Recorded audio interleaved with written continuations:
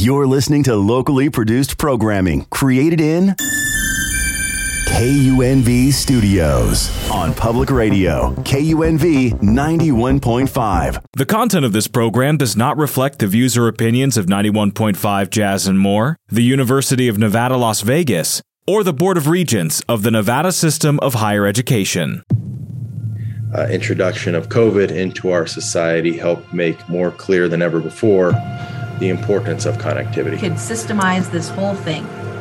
No one is better for I guess that. maybe it was the intensity of fear and uncertainty that somehow simultaneously and magically magnified the intensity of compassion and innovation. Welcome, everyone, to Conversations to Transformation. I am Magdalena Martinez. I'm an associate professor at the College of Urban Affairs at the University of Nevada, Las Vegas, and I'm also the director of education programs at the Lindsay Institute. I am accompanied today by my dear friend and colleague, Carmen, and we have a very special guest today, another dear friend of mine, whom I've known for almost 2 decades. And just to remind our listeners, these conversations are an extension of the work that we've been doing with the COVID experience in Nevada. And so through these conversations, we're hoping to extend a lot of what we're learning in terms of the pandemic, what happened, what did we learn, and who are the folks that were really on the front lines. And in fact, that's a great segue to introduce our speaker, Dr. Kim Nels. Is the Assistant Dean for External Relations and a lecturer for Marketing and International Business at UNLV for the College of Business. And Kim, tell us a little bit more about yourself, your background, and tell us about this research that you've been doing on frontline workers. Great. Thanks, Magda. I'm happy to be here today. I am somebody who has been affiliated with UNLV for over 20 years. I started as a master's student in communications, went on to get my PhD in higher education here, so I'm a double UNLV alum, and then also earned a MBA from Duke University Fuqua School of Business. I started teaching for the business school about 5 years ago, and in doing so, quickly learned that I needed more business education. I'm a lifelong learner and really can't get enough of that. So I'm back in school again. And one of the things that I've been doing as a student is studying the impact of COVID-19 on our frontline workers. I define frontline workers as people who had to work in person during the pandemic in a variety of roles. So those are people who are your everyday hairstylists, grocery clerks, Amazon warehouse workers, Uber drivers, prison guards, bail bondsmen, folks that really were the backbone of our economy during the pandemic. And it was my honor and pleasure to be able to talk to them about their experiences working on the front lines every single day, making sure that Nevada kept moving forward. Wow, that's such important work. And Carmen, I know that you have been, as a research assistant, really combing through, reading, and trying to understand a lot of these interviews that Kim, by the way, has been so gracious to share with our research team, and she is a part of our research team, to add to the number of interviews that we've conducted with heads of organizations and a lot of the leaders within our state. Carmen, I know you're itching to ask her some questions. Let's get started.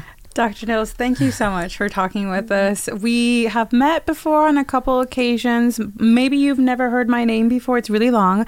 My name is Elia del Carmen Solano Patricio. I've been a researcher with Brookings Mountain West and the Lindsay Institute for most of my undergraduate career here. I have only ever called you Carmen. Yeah, most people do. Okay. and that's really okay. I have read about your research a lot, especially encountering you at the undergraduate research symposia here at UNLV.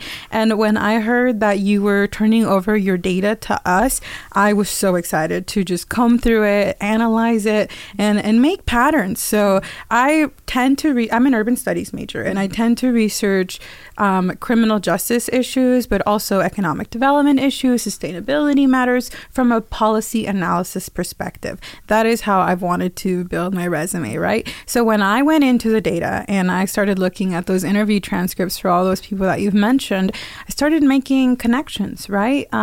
So for example, let's talk about public safety, right? That's within my realm. There were TSA officers working at the airports. Yep. There were bail bondsmen that were talking about how they had to change their policies to make what they call financing, right, a bail bond loan, more accessible, because all of a sudden people were earning less income.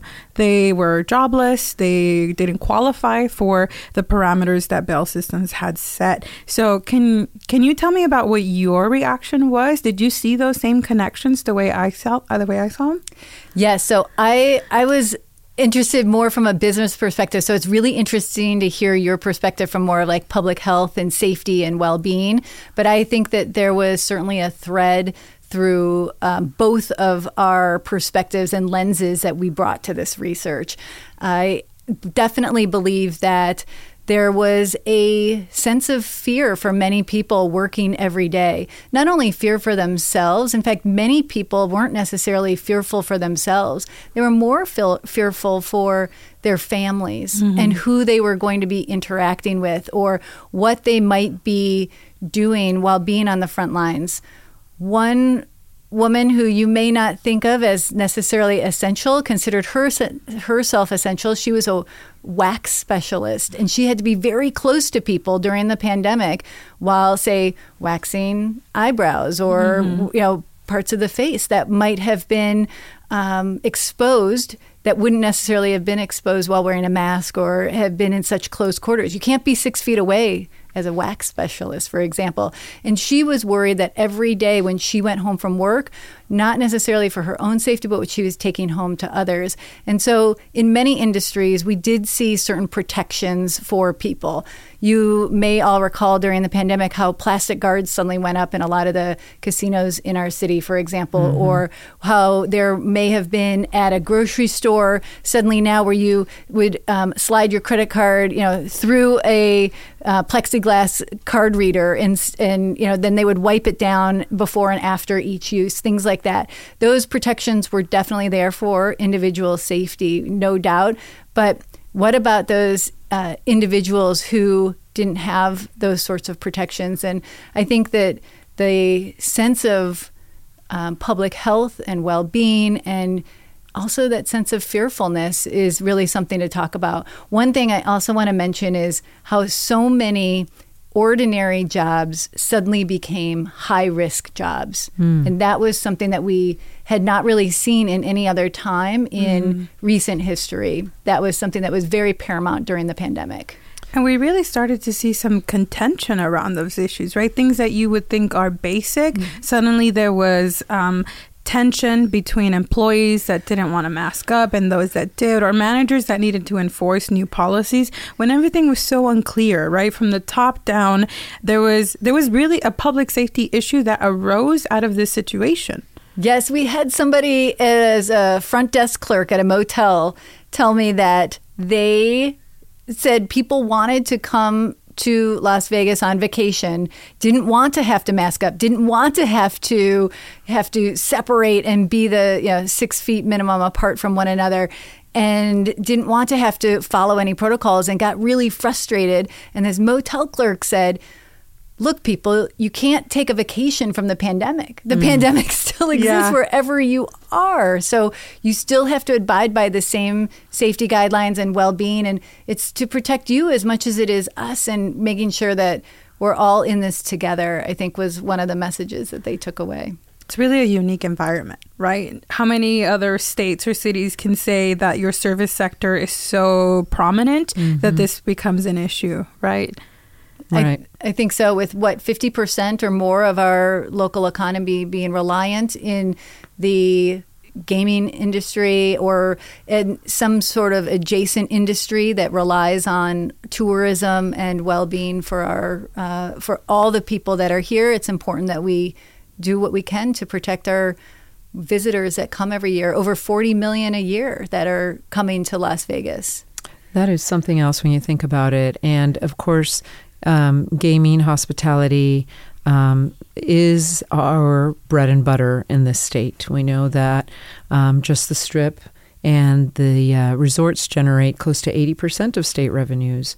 So it really became important for the state to try to open up as safely as possible a lot of those organizations and resorts, so that we could also plan for our future, right? And think about where our education funding was coming from, social services, et cetera, et cetera. So this real urgency to ensure that our frontline workers were safe. And Kim, earlier you said that some positions that you wouldn't have thought of as essential became essential during the pandemic. Tell us a little bit more about that. That's right. So a lot of folks who work in food service along a variety of lines. So that could be somebody working at a grocery store. That certainly, without question, became essential during the pandemic. Mm-hmm. But people even working in restaurants. At the beginning of the pandemic, many places switched to an online or a carry-out service only.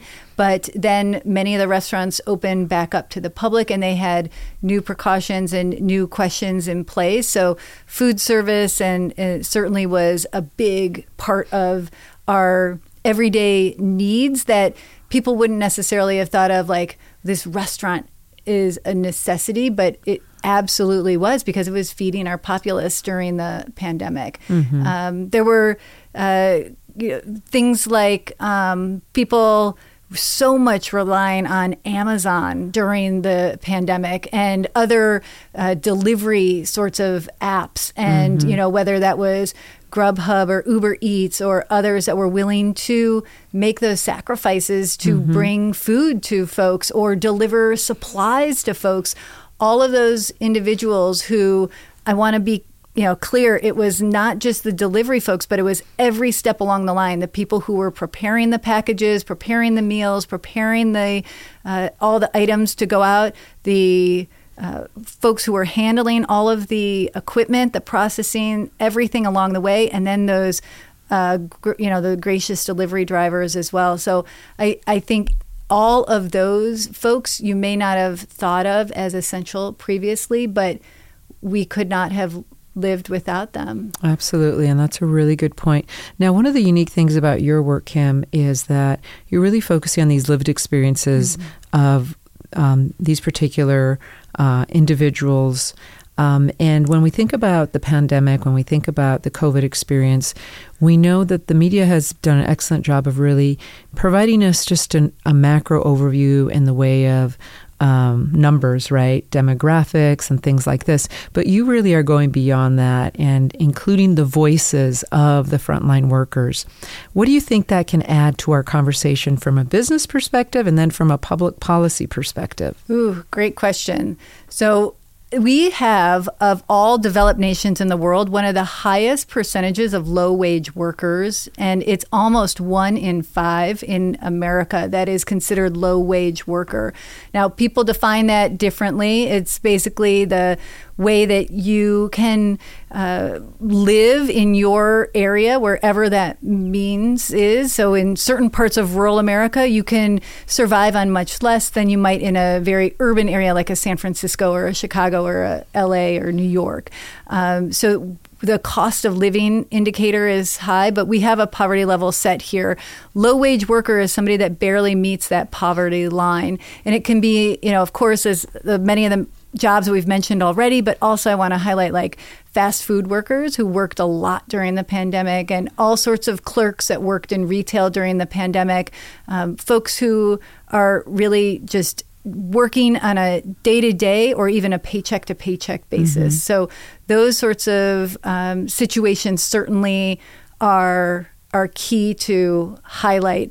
But I really, in this research, as you mentioned, Magda, wanted to dig in deeply to not just the big picture, which is certainly important, but those individual voices. I think that media did an awesome job of talking about the work from home phenomenon, because that was such a huge shift in the American business way of life. Right. But we also, and even like flex time and hybrid jobs and more Zoom calls. I mean, we heard about Zoom meetings, ad nauseum.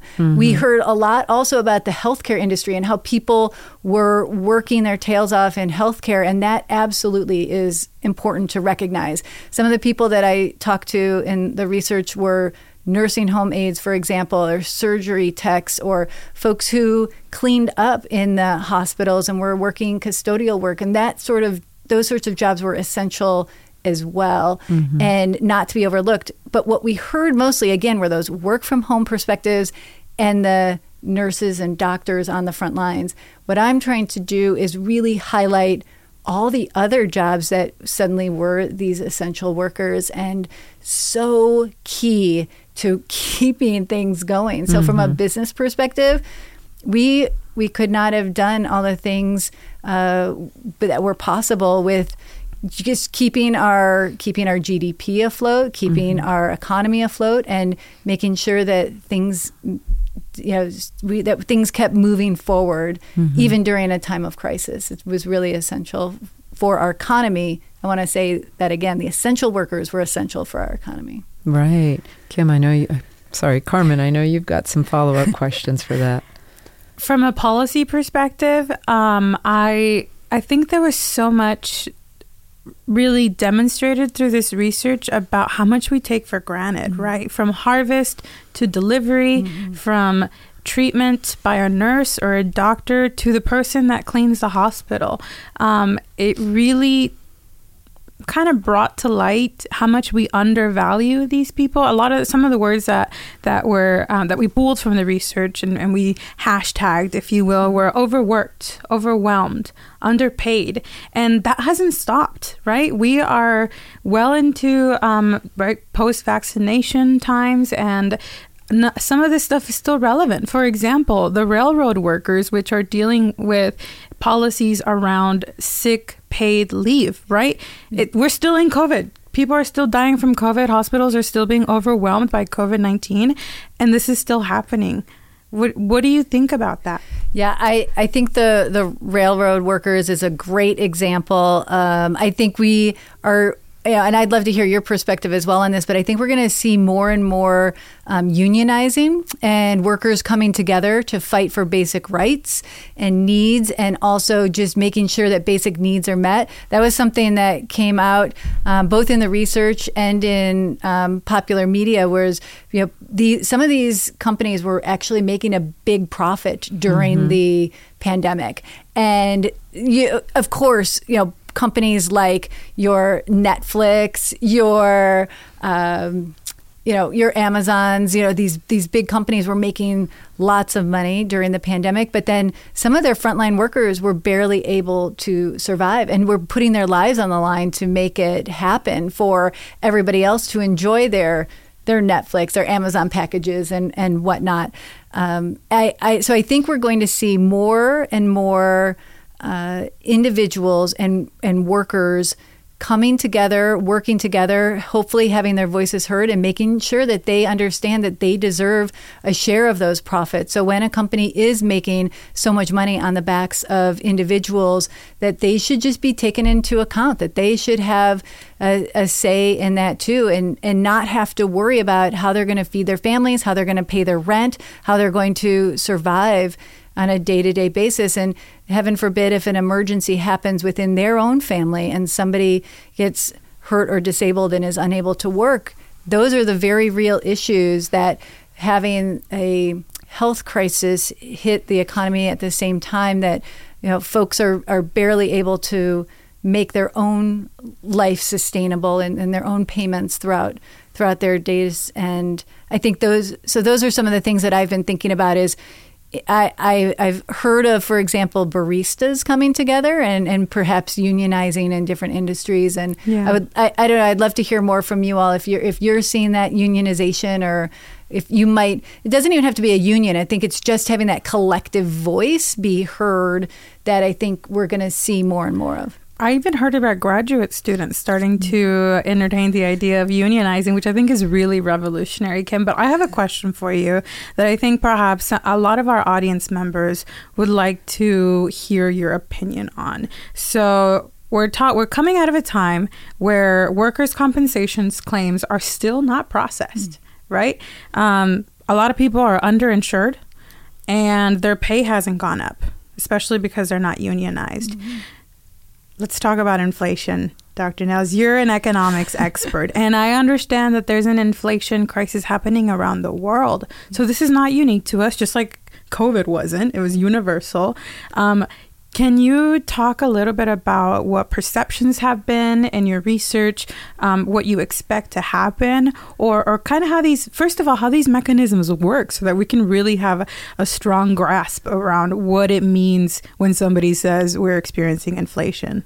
Sure. So I think, inflation has been as high as double digits in some weeks, some months, but we have still seen significant inflation. In fact, at some points, I think it was around 7% is what the average was over the last year. And that is higher than what we've seen in previous years. So I think a lot of people are feeling it, and they feel it in day-to-day visits to a grocery store, going to pump their gas, going to buy a gallon of milk that suddenly seems maybe out of reach now and may choose or opt for a half gallon instead. So things that people are starting to make decisions on a daily basis about what is affordable anymore. At the same time, we all know that pay has not kept pace with that. So if pay was keeping pace with it, we would all have seen cost of living raises of about 7% to keep pace with inflation. I know I personally haven't seen a cost of living raise of 7%. I'm sure most of us have not seen that.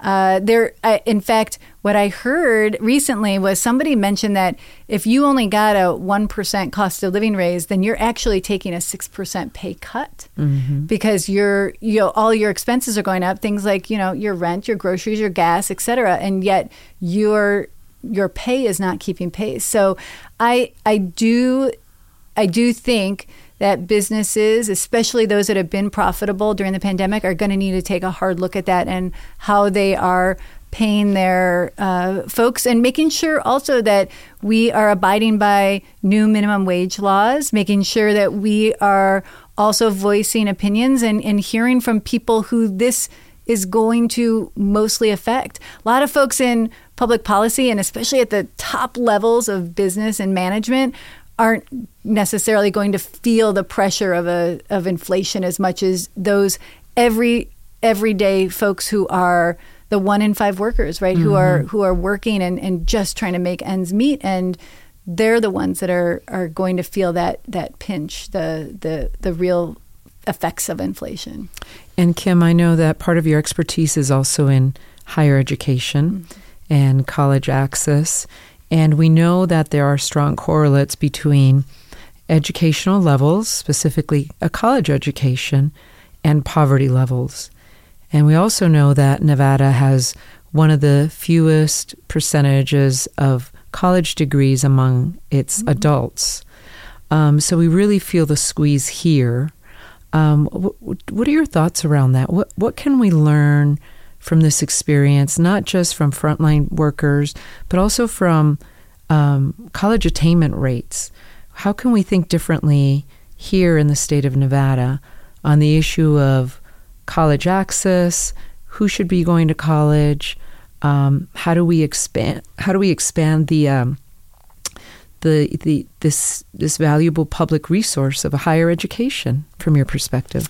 Oh, so many great questions to unpack there. Thanks, Magda. I think for sure that a college pathway can not only create social mobility for the students who take advantage of it, but it has ripple effects through their families. And I think that is an absolute wonderful path for many people, but I don't think it's the path necessarily for everyone. There's a lot of great jobs out there and many of these folks that I talk to in plumbing, electrician work, folks who are working construction jobs are doing great work and are making great pay as well, doing many of these jobs as well. Our gaming industry is highly filled with workers that don't necessarily need a college education. So I think those are some of the reasons why we don't see high college going rates in Nevada.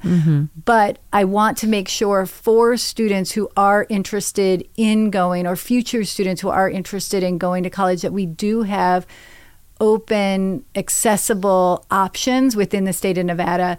The community colleges, the state colleges, and our universities were all built upon the premise that we are meeting needs for our future workforce, both now and in the future. So Nevada State College, soon to be Nevada State University, for example, was highlighted as a place where they really wanted to emphasize nursing and education. At many of the universities in Nevada, you can get degrees in engineering, which is desperately needed here as we continue to grow in those areas, and manufacturing. We just launched a new cybersecurity program because that's a huge growing area in the tech field, and that's a joint program between engineering and business. So I'm seeing more and more opportunities that are going to meet needs both now and in the future. I think higher education is absolutely an essential piece of that puzzle. We have to be able to build our workforce not only now, but in the future as well. And we're going to continue to diversify our workforce. And as we do so, education is going to be a big part of that. I agree with you, and I'm glad you clarified that. And when I said higher education, I was thinking of, really more accurately should have been, education post high school. Sure. Because I agree with you that those type of vocational careers, technical careers, are absolutely essential. However, we do, I think, might be in agreement that we could probably use more people in higher education here in the state of Nevada, and in those type of technical degrees, right? Vocational degrees, certificate programs, associate degree programs. I think you need all of the above. I think we cannot just focus on one or the other. One program that I'd love to highlight, if I could, is called Youth Build Las Vegas. That's a program that is here locally, although Youth Build is an international program. It is funded through a Department of Labor grant, and it is a program that takes former high school dropouts and encourages them to get back on path for either a GED or a high school diploma, and teaches them a trade as well, typically in construction. And they build homes for Habitat for Humanity as they also go through a program that will get them on the path to at least a high school education, if not beyond. And so that's one awesome program that's happening right here in our own community that is re-engaging folks who have opportunities but haven't necessarily taken advantage of them. So I want to highlight Youth Build because I think it's a great program, but there's lots of other programs and people in place in this community that are doing such phenomenal work. And I just think it's important to highlight what's already been done, but there's still so much work to be done as well. Carmen, I'd love to give you the final comments before we close out our podcast today. Sure. I'm really glad that you guys tied together the conversations around frontline workers and students, because as a student who also works at UNLV, I'm seeing that this is a really unique space to be, right? UNLV is a commuter school, and we comprise a significant portion of the state's power, right? The state's labor and workforce, but also brain power. So I thought it was a really unique situation. First, having experienced that myself, and then listening to my peers talk about having to keep up with school, everything going online while we're working full-time, while we're working part-time, while we're working just enough to make ends meet, but not quite enough to qualify for benefits or resources, right? And that's a really difficult place to be. And it's such a small segment of the population, which ought to be bigger, I think. But what would you say to students like me who are in your class, for instance? They're working, they're driving for Lyft, they're working at fast food. Keep going, you know? First, I would say thank you. Really, thank you. Thank you for what you're contributing to our economy. Thank you for working on your education, because you're all making the university a better place and you're making our community a better place. So I think that's the most important thing. And I would encourage everyone to keep going. Also, I would encourage folks to look for scholarships and other means of support and use each other as support systems as well, because it's not easy. I know I have students who are getting off work at 8 in the morning and coming to my class at UNLV at 8:30. And that's after working a nighttime graveyard shift on the Strip. And gosh, I just really want to thank them for thinking about making sure that they can get their jobs done. And I say jobs plural, because I would say going to school is a job, working jobs, multiple jobs many times. And I just want to be grateful and thank them for keeping going. From my perspective, I could tell you that we definitely do lean on each other despite the challenges and the obstacles, but we are also in a much better position than a lot of the population here in Nevada. Unfortunately, I say that with a lot of sadness, that we have access to things in the university space that aren't otherwise available, right? I have access to healthcare. It's limited, but it's there. I have access to counseling. I have access to a career advancement, things that aren't necessarily out there for everybody else, especially when you put this problem into context. Like, we're talking about UNLV and Las Vegas being in an urban space.